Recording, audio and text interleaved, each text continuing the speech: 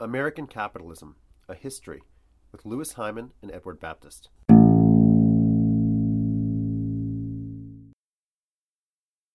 The first slavery came to an end because of political and other kinds of events, specifically the rebellion in Saint-Domingue, what we call the Haitian Revolution, which started in 1791. But we want to pay attention to the effects of the transition from the first slavery to the second slavery on systems of production, because it's there that we would really find the engines of industrial capitalism revving up. Now, again, we're in the realm of irony here, because many people would not see the Haitian Revolution as something that's crucial to the development of capitalism, but in fact it is. And here's in a nutshell what happened. Saint-Domingue in 1791 was the most profitable piece of real estate on the planet Earth. This is strange because Haiti is one of the poorest countries in the world today. But in 1791, it was also a tinderbox. It was ready to explode, to catch on fire. And in the summer of 1791, enslaved Africans rise up against their French enslavers, and they begin the biggest slave revolution in history. And ultimately, it's successful. They overthrow the domination of slaveholders. They overthrow French colonial power. They, in fact, push France itself, which is engaged in its own revolution against the royalist regime, to declare emancipation in Saint-Domingue in order to try to get the rebel slaves on their side. But by that point, they've already, in effect, freed themselves.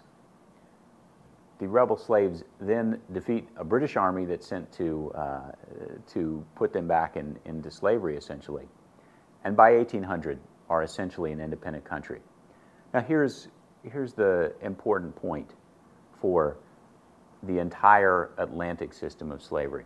Between 1791 and 1800, the rebellion in Saint-Domingue convinces many policymakers that the continued slave trade from Africa is no longer sustainable. It's going to lead to still more rebellions like this one. So in the wake of the rebellion in Haiti, policymakers in Britain and in the U.S.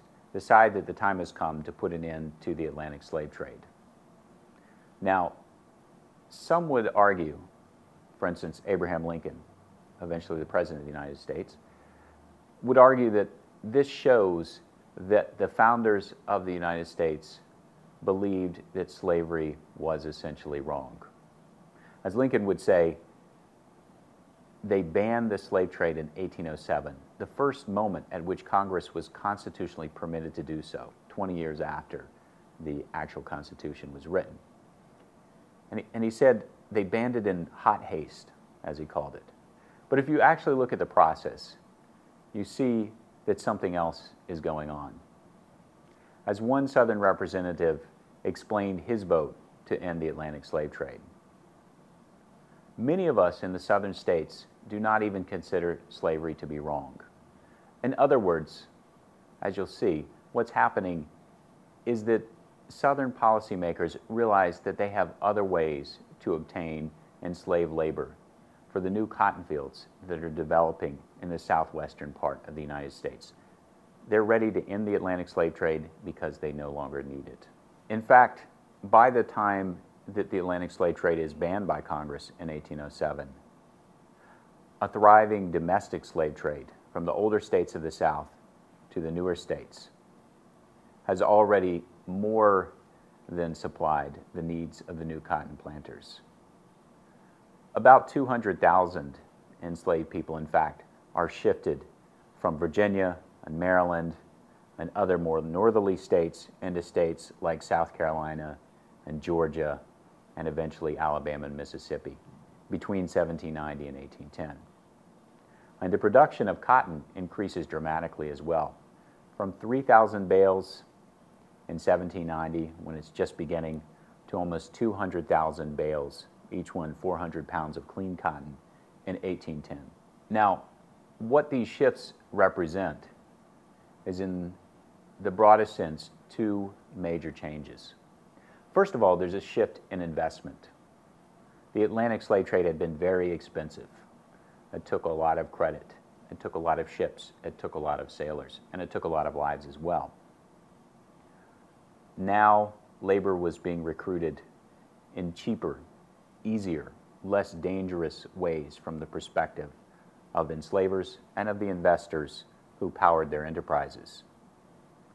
But what's also happening is that production is shifting, and it's being concentrated in new areas. No longer in the sugar plantations of the Caribbean and the workshops of the Industrious Revolution in northwestern Europe. Now we're going to see production happening in the cotton fields of the South, and labor will be organized in new ways there compared to the way it was organized in the Caribbean, and also in the textile factories of England first, but soon other countries, including the United States as well. The first slavery ends and the second slavery begins right at the birth of industrial capitalism.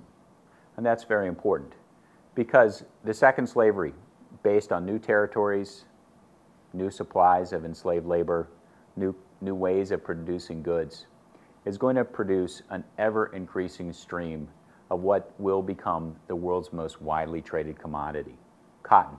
And cotton is going to be absolutely essential for the transformations that are happening in the new factory sectors of industrializing Britain and the industrializing United States. This is going to be an absolutely important relationship for the development of capitalism.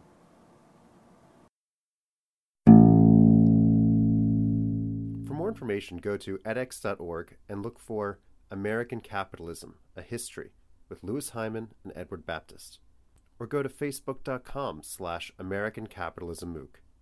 This podcast has been brought to you by Cornell X from Cornell University.